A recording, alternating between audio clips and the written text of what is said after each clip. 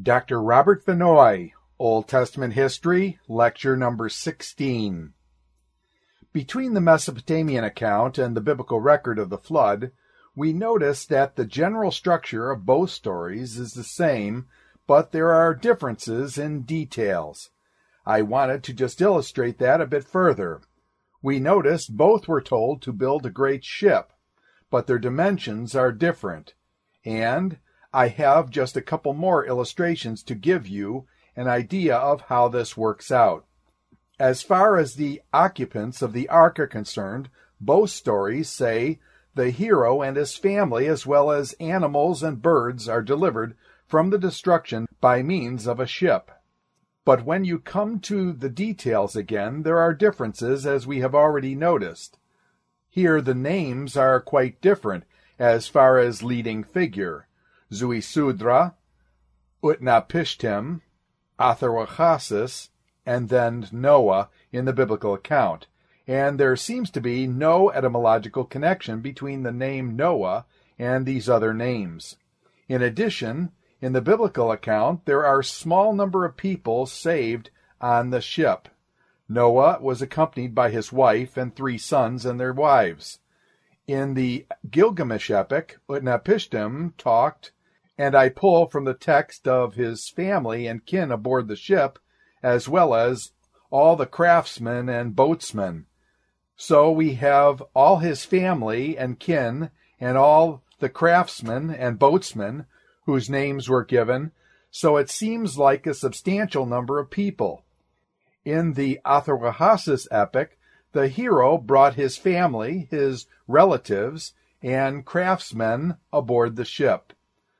In the Sumerian version, Zuisudra took his relatives, his wife and children, and close friends on board.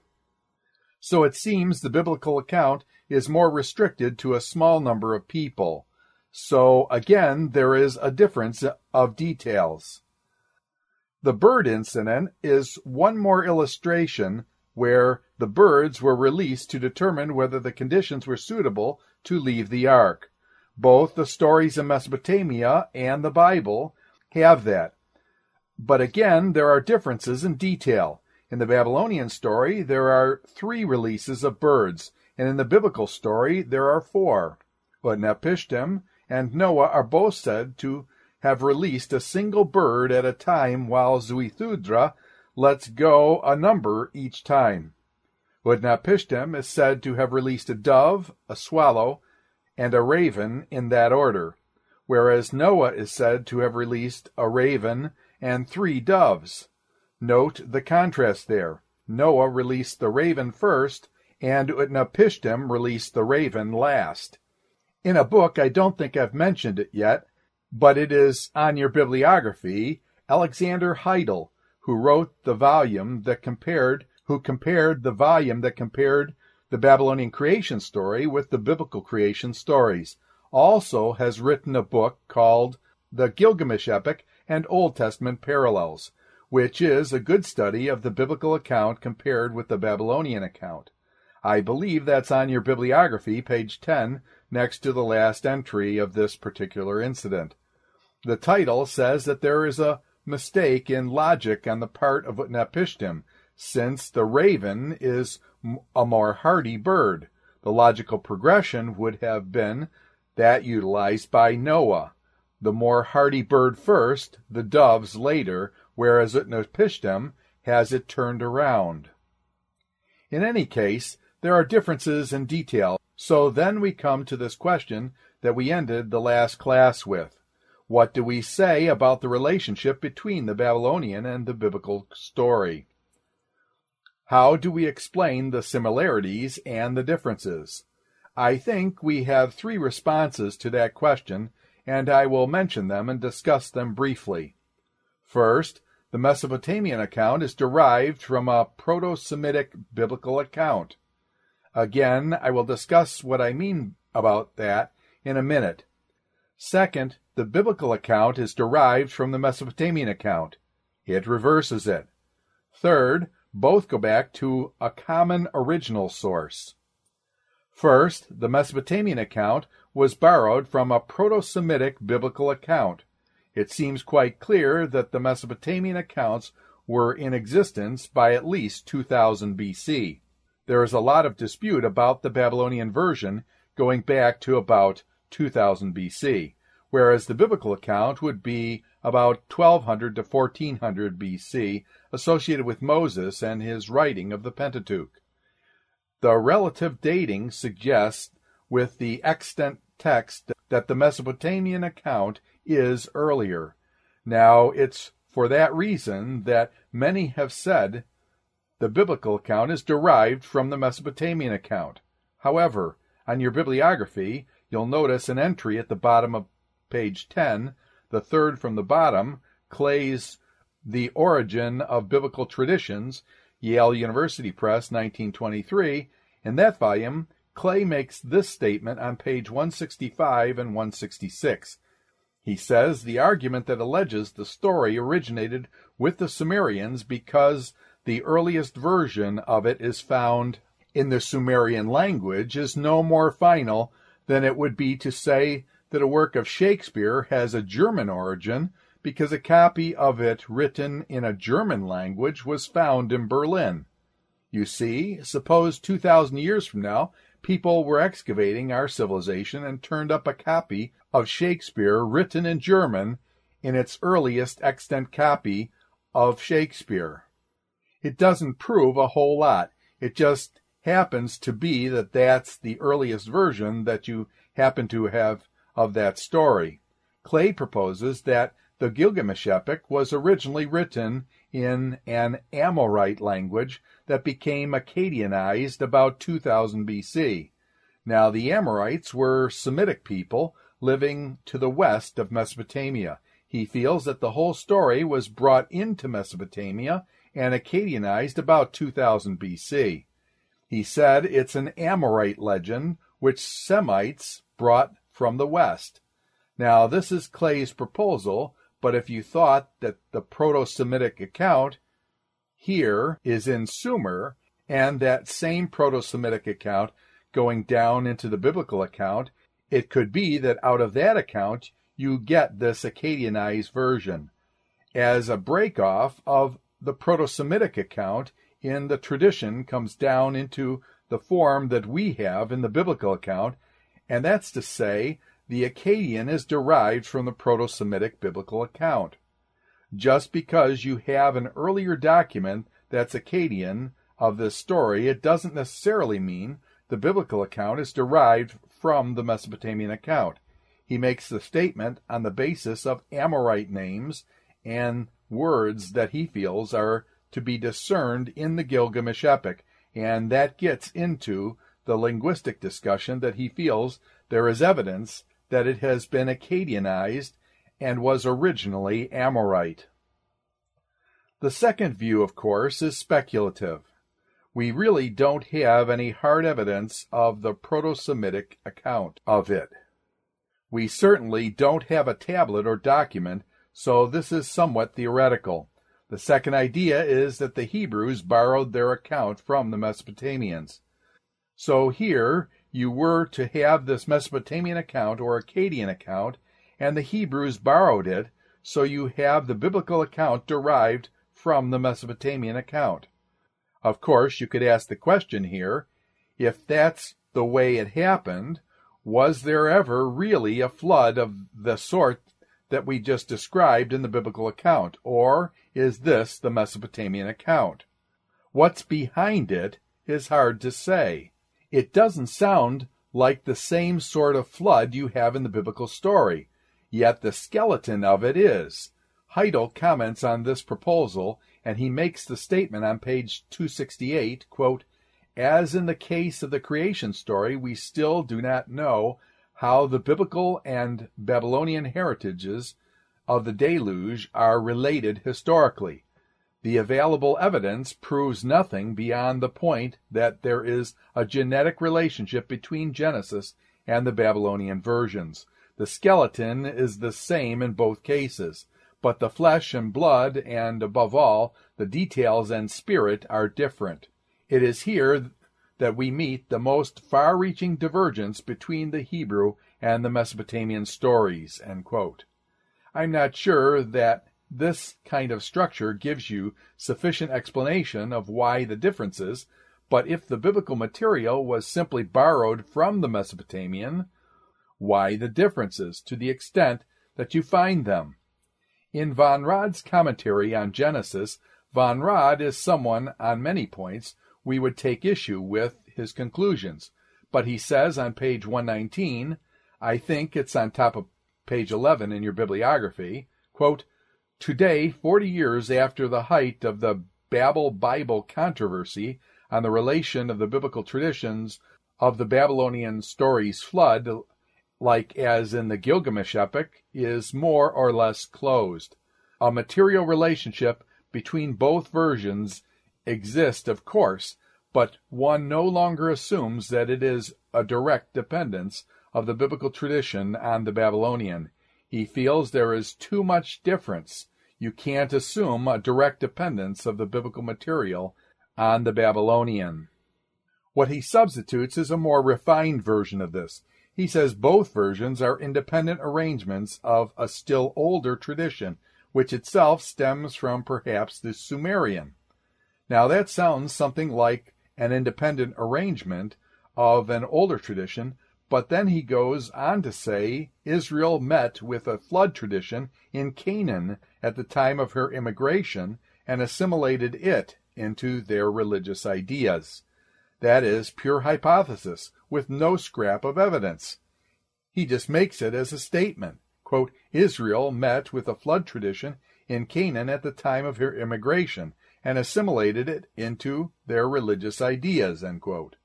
There is not a Canaanite flood story, so he is attempting to explain the similarities on the assumption that there must have been one that the Hebrews adopted. But his other suggestion, he crosses out, is not direct dependence. But he does feel they might go back to a common source somewhere. Is it reasonable? I wonder again, what common source? We don't have a lot of evidence for that. It is just something we can't speak of too directly. As for the natural and historical aspects of the flood beyond theology, he says he is not confident to express an independent opinion. It may be said, however, that even natural scientists have not considered the prevailing explanation that the numerous flood stories in the world rose from local catastrophes to be sufficient. On the one hand, the distribution of the saga among the Indians, Persians, Africans, Australians, among the Eskimos and Indians of the Americas, etc. On the other hand, there is a remarkable uniformity in the flood caused by rain required the assumption of the actual cosmic experience of primitive recollection, which, to be sure, is often clouded and often brought to new life, and is revised only later by local floods. What he is saying is the extent of the distribution of flood stories across all these nationalities and peoples locally, as well as the uniformity of the stories, suggests that there must have been some sort of actual cosmic experience that is behind all this. Now, the third of three possibilities is a common source of national occurrence. There you say there was a flood, and the tradition that comes down to Mesopotamia and the other tradition gets down to the biblical materials. In addition, there is enough recollection of what actually happened that would explain the similarities, and there has been enough diversions of transmissions to explain the differences. They both go back independently to an actual occurrence that is certainly a possibility. Von Rad suggests there must have been something behind this tradition to explain this widespread use, and I think often conservative people have pointed to the widespread and uniform character flood stories to argue for historicity. There is some force for that argument, but you have to be careful of that argument, and the reason I say that is this. If you look in your bibliography, under the last entry, page 10, Christian View of Anthropology and Modern Science and Christian Faith, page 187, they speak of the widespread distribution of the flood story and say this was thought to prove the actuality of the biblical flood, or to be evidence of the descendant of all mankind from a single nation that had once experienced it. But in commenting on the idea, anthropologists say that far more often stories of this sort fuse without migration, and they can fuse across cultural linguistic lines.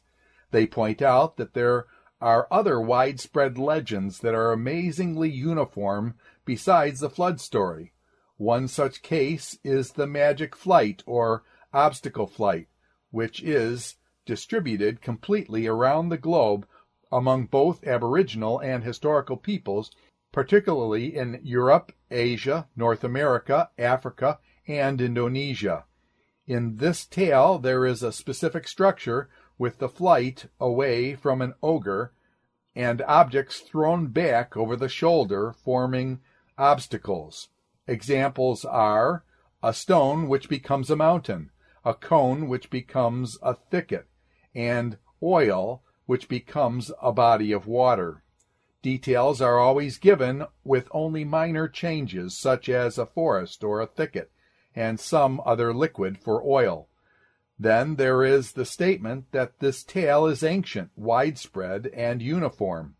The multiplicity of flood themes is likewise ancient, widespread, but not quite so uniform. In general, anthropologists feel that the widespread and geographically continuous distribution of both the magic flight and the various flood accounts is due to the transmission of the tale of one group to another, slowly spreading out from the centers of origin. The universal prevalence of flood legends cannot be considered proof of the actual reality of the flood, or that all peoples who have flood accounts most similar to the biblical accounts have passed them on through their generations for time immemorial. If it is so, there is a stronger proof of the occurrence of the magic flight. So you have to be careful of how you use that argument. Stories can have an event in the story that comes and then just branches out and continues to branch out until you have it pretty fantastic like that. What they are saying is a story could start here and transmit this way, and it is not necessary proof of historicity just because many people have it. It can cross linguistic, ethnic, and cultural lines by diffusion and takes it to other people. Someone there takes it somewhere else, and it doesn't necessarily prove historicity. What I find striking about the flood stories is that so many peoples have it, and it's generally uniform and widespread. That may say something about, as Van Rod said, about historicity, but I don't think you can use it as any kind of proof of historicity. Any questions or comments? I believe there are some from the Indians. They differ again in details, but they are closer. I think flood geologies are beyond the scope of this course. I don't think that's a biblical problem. I think it is a scientific question, but I did give you a number of other sources of books on both sides if you want to read some of that material that's under the middle of page 10 under B1. Okay, let's go on to 6. 6 is, quote, conditions governing the post-diluvian world, end quote. We find that in chapter 9, the first 17 verses. I want to give you a few subpoints that were not on your outline sheet. So A under 6 is, quote, the directions for the propagation and maintenance of human and animal life, end quote. In the first 7 verses, quote, then God blessed Noah and his sons, saying to them, quote, be fruitful and increase in number and fill the earth. The fear and dread of you will fall upon all the beasts of the earth and all the birds of the air, upon every creature that moves along the ground, and upon all the fish of the sea. They are given into your hands. Everything that lives and moves will be food for you, just as I gave you the green plants. I now give you everything. but you must not eat the meat that has its lifeblood still in it. And for your lifeblood I will surely demand an accounting. I will demand an accounting from every animal, and from each man too. I will demand an accounting for the life of his fellow man. Whoever sheds the blood of man, by man shall his blood be shed. For in the image of God has God made man. As for you, be fruitful and increase in number. Multiply on the earth and increase upon it." End quote. So you have directions for the propagation and maintenance of human and animal life. You notice first that Noah is told to be fruitful and multiply and fill the earth. Lest there be any doubt about that, the Lord repeats what he said to Adam and Eve. It is pleasing to the Lord for man to be fruitful and to multiply, even though he brought this judgment on mankind. Now it was the task of Noah and his family to fill the earth. Secondly, dominion of man over the animals is reconfirmed. That dominion was given back in Genesis chapter 1, verse 28. Again, in the pre-fall condition, is reaffirmed. Here it is said that the animals are restrained by fear of man. In addition, the statement is explicit that animals are permissible for man to eat. Verse 3, quote, "Every moving thing that lives shall be food for you, even the green herb have I given you all things." End quote. So you go back to chapter 1, verse 28, there is dominion given over the animals, and in Genesis chapter 3:21, the Lord makes coats of skin from the animals. In Genesis 4, verse 4, you read, "Abel brought of the firstling of his flock," and the fact there of the Lord had respect unto Abel and to his offerings.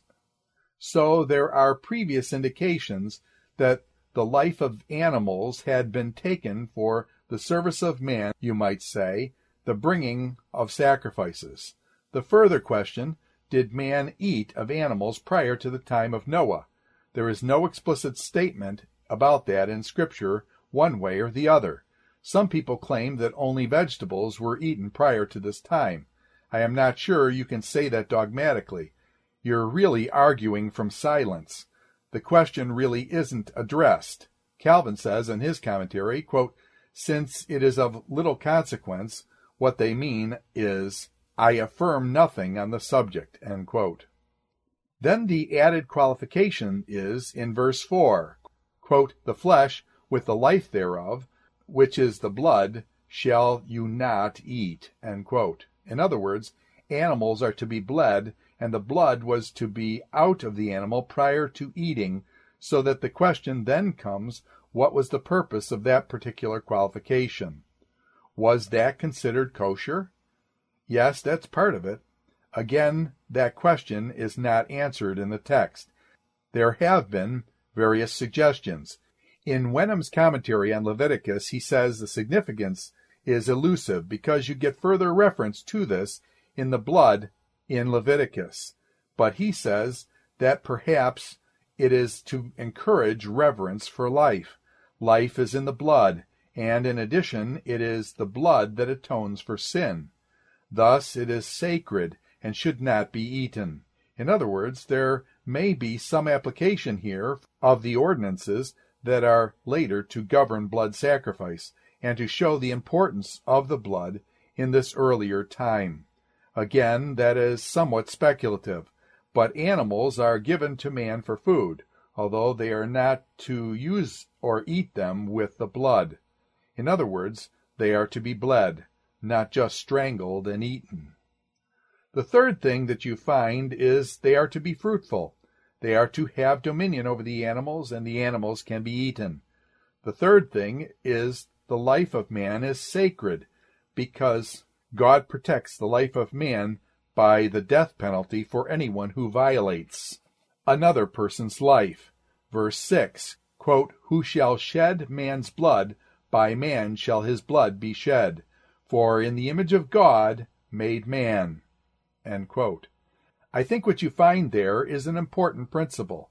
It's the divine ordinance for the death penalty. If someone takes another person's life, the life of the person that does that should be taken. This is because Man is made in the image of God, and man's life is sacred and should not be violated. Men are given this power to take another man's life if he commits capital offense. As God's representative, they are to enact that punishment. Now, that doesn't mean we find that further in the book in plenitude. That does not mean that it must follow in every case as the Mosaic Law develops, because when you get to Numbers 35, you find that there are cities of refuge for accidental deaths, as distinguished from premeditated murder. So that distinction is made, and I won't go on to read through that chapter, but the death penalty is a divine ordinance given for protecting the life of man. This is still a subject that's hotly debated. God has given those animals to man for sustenance and life, with the restriction of not eating the blood. Well, it seems to me that is related to Leviticus chapter 17, verse 11. I believe it is in Leviticus chapter 17, verse 11, quote, "For the life of the flesh is in the blood. I have given it to you upon the altar to make atonement for your souls, for it is the blood to make atonement for the souls," end quote. It seems to me the significance of that is in connection with the further legislation with the sacrificial system, and it seems to me that sacrificial system is given up when you come to the New Testament. You have all the regulations pertaining to that, as well as all concerned with cleanness and uncleanness. The Lord said to Peter, "Don't consider anything unclean." All that seemed to be done away with when the one comes who has really fulfilled that which it was pointing forward to. So I would not say that provision continues on beyond the period which the ritual laws were in effect.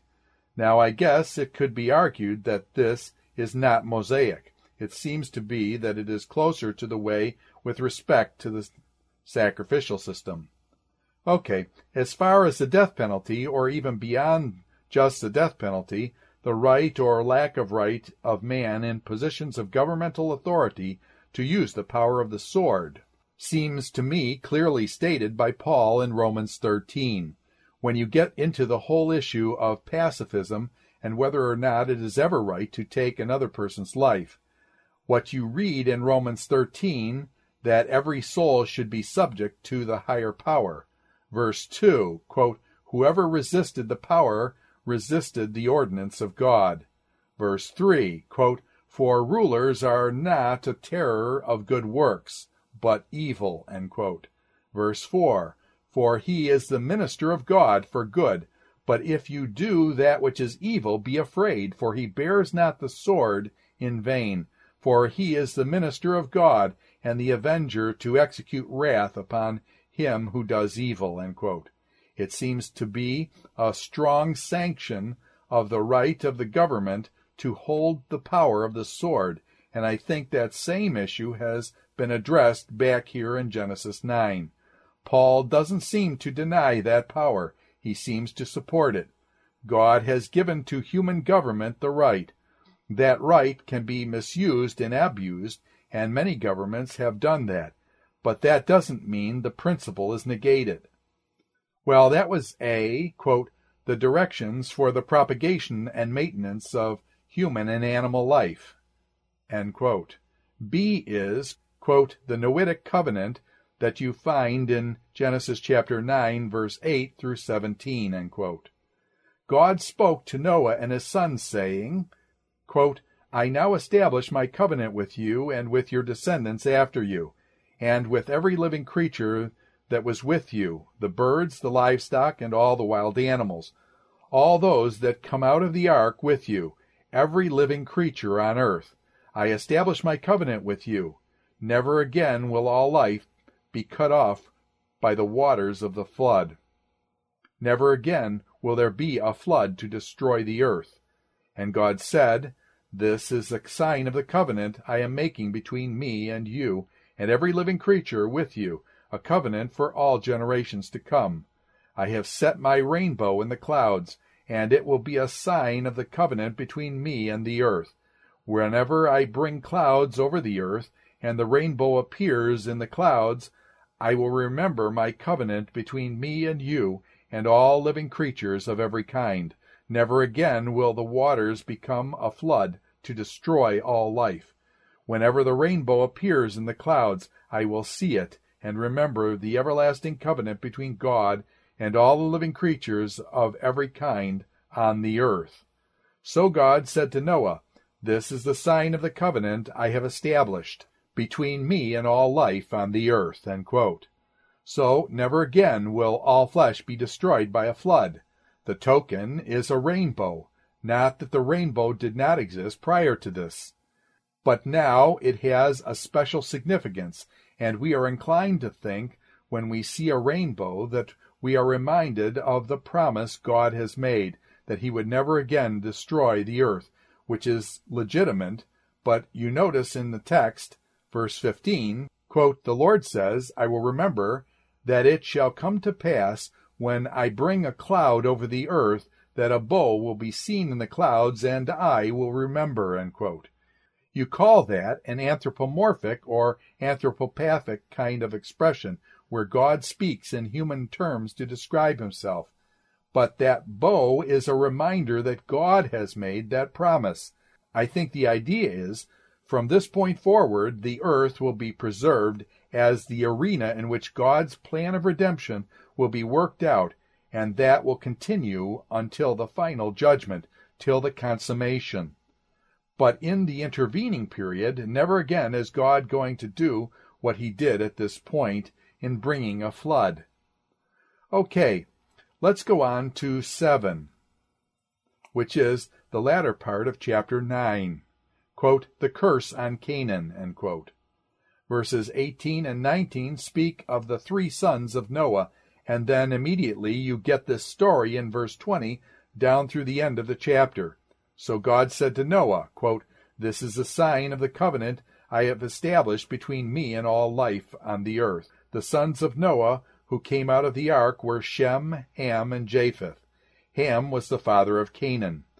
These were the 3 sons of Noah, and from them came the people who were scattered over the earth. Noah, a man of the soil, proceeded to plant a vineyard. When he drank some of its wine, he became drunk and lay uncovered inside his tent. Ham, the father of Canaan, saw his father's nakedness and told his 2 brothers outside. But Shem and Japheth took a garment and laid it across their shoulders. Then they walked in backward and covered their father's nakedness. Their faces were turned the other way so that they would not see their father's nakedness. When Noah awoke from his wine and found out what his youngest son had done to him, he said, Cursed be Canaan, the lowest of slaves will he be to his brothers. He also said, Blessed be the Lord, the God of Shem. May Canaan be the slave of Shem. May God extend the territory of Japheth. May Japheth live in the tents of Shem, and may Canaan be his slave. End quote. Now this is one of several biblical passages, but this is the primary one that has often been used to support both slavery and segregation in this country. There is a volume that is mentioned in your bibliography, top of page 11, second one, J.R. Buswell III, quote, Slavery, Segregation, and Scripture, end quote.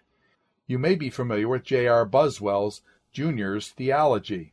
This is his son, who is an anthropologist, and wrote this little volume. On page 16 he says, quote, Most of the advocates of slavery, if they consider the Negro a human being, base their entire biblical case upon the confident assumption that the Negro race must be identified as the descendants of Noah's second son Ham. Thus, automatically, any and every mention of peoples in Egypt, Ethiopia, and other lands occupied, the dispersal of Ham's progeny, were assumed to refer to Negroes, despite the fact that these populations in historic times were non-Negroes. The length to which the pro-slavery arguments were carried to prove the association of the characteristics of Negroes with Ham in order to justify the conclusion that they were under Noah's curse were utterly fantastic, end quote. He discusses that in more detail, but we see this passage where it says, quote, Canaan, A servant of servants shall he be to his brethren, end quote. The text has often been used to defend slavery and segregation. Now the question is there any basis for that kind of a view? I think the answer is clear. No. But let's look at the passage. The story is introduced in verse 19 by reference to the three sons of Noah. Quote, "These are the three sons of Noah, Shem, Ham, and Japheth. Ham is the father of Canaan, and of them was the whole world overstripped." End quote. The interesting thing is that the curse is pronounced after that incident is not on Ham. The incident with Ham and Noah, the curse is on Canaan down in verse 25. It is not on Ham. Canaan is the fourth son of Ham. If you look over at chapter 10, verse 6, you read, quote, "The sons of Ham were Cush, Mitzrayim, Put, and Canaan." End quote. So, out of the four sons, Canaan is the fourth. It is not necessary that they came in that order, but it is possible. But in any case, the curse is on one of the sons of Ham, Canaan. I don't think we should understand that statement of Noah so much as a curse in the sense of just an expression of wrath and anger. It is rather a prediction. I think Noah here speaks really by the revelation of the whole experience, because he is giving a prophetical statement about what will be and the lines that flow out of these descendants of these three sons of Noah. So it is not just an expression of Noah's ill will.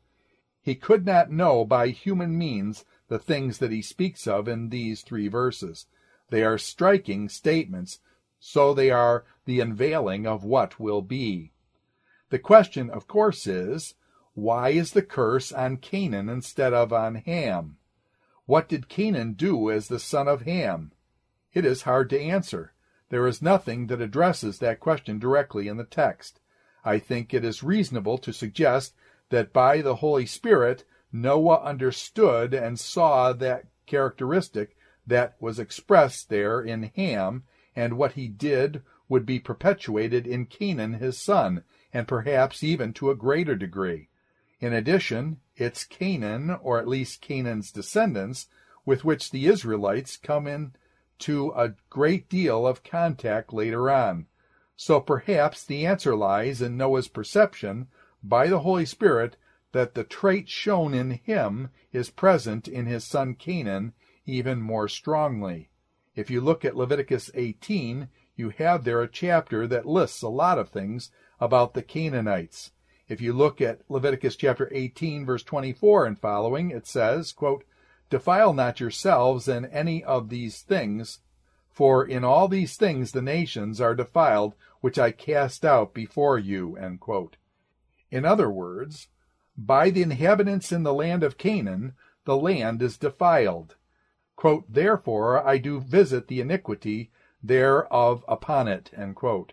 Verse 27, "For all these abominations have the men of the land done who were before you, in the land is defiled." End quote. Verse 30, "Therefore you will keep my ordinance, that you commit not any of these abominable customs which were committed before you, and defile not yourselves, for I am the Lord your God." End quote. Now, one of those abominable customs of the whole first part of the chapter speaks of sexual abusive diversions, and perhaps the curse comes on Canaan because Noah sees that tendency in the Canaanites that to a certain extent is exhibited in the father, Ham. What I want to do at this point, well, maybe I'll just make another comment on that text, because what I want to do is look at the content of the cursing and blessing that are pronounced, because they are significant and have far-reaching applications. Let me just pose another question, and then we will stop for today. What was Canaan's offense, or Ham's offense? You read, quote, "Ham, the father of Canaan, saw the nakedness of his father, and told his two brethren outside. Shem and Japheth took their garments and laid it upon both their shoulders, and went backward and covered the nakedness of their father." So their faces were backward, and they saw not their father's nakedness. End quote. Now, what was the offense of Ham? Now, what did he do? Carlin Dietrich said it was a display of shameless sensuality, as contrasted with reverential modesty of the brothers Shem and Japheth. It seems that Ham took pleasure in his father's shame. He wanted to expose him to his brothers. It certainly shows disrespect for the father, and perhaps a perverse sort of sensual nature in the part of Ham. Now, it seems to me that's about as much as you can say about the offense. Some try to seek more, and they point to verse 24. Quote, Noah awoke from his wine and knew what his younger son had done to him. End quote. They emphasize something must have been done, and some suggest that when it says in verse 22, Ham saw the nakedness of his father, that is a euphemism, quote, saw the nakedness, end quote, for some deviant sexual act. I don't think there is any real good basis to conclude that, to say that. It is possible that you could understand that as a euphemism and as a figure, and to say that there is more than literally said. Then you have to fit verse 23 with that, and verse 23 seems to just think it's just a matter of exposure of the father. I will leave our discussion with that, and then I will look at the content of the curse and blessing next time. This ends Dr. Robert Vannoy's Old Testament History, lecture number 16.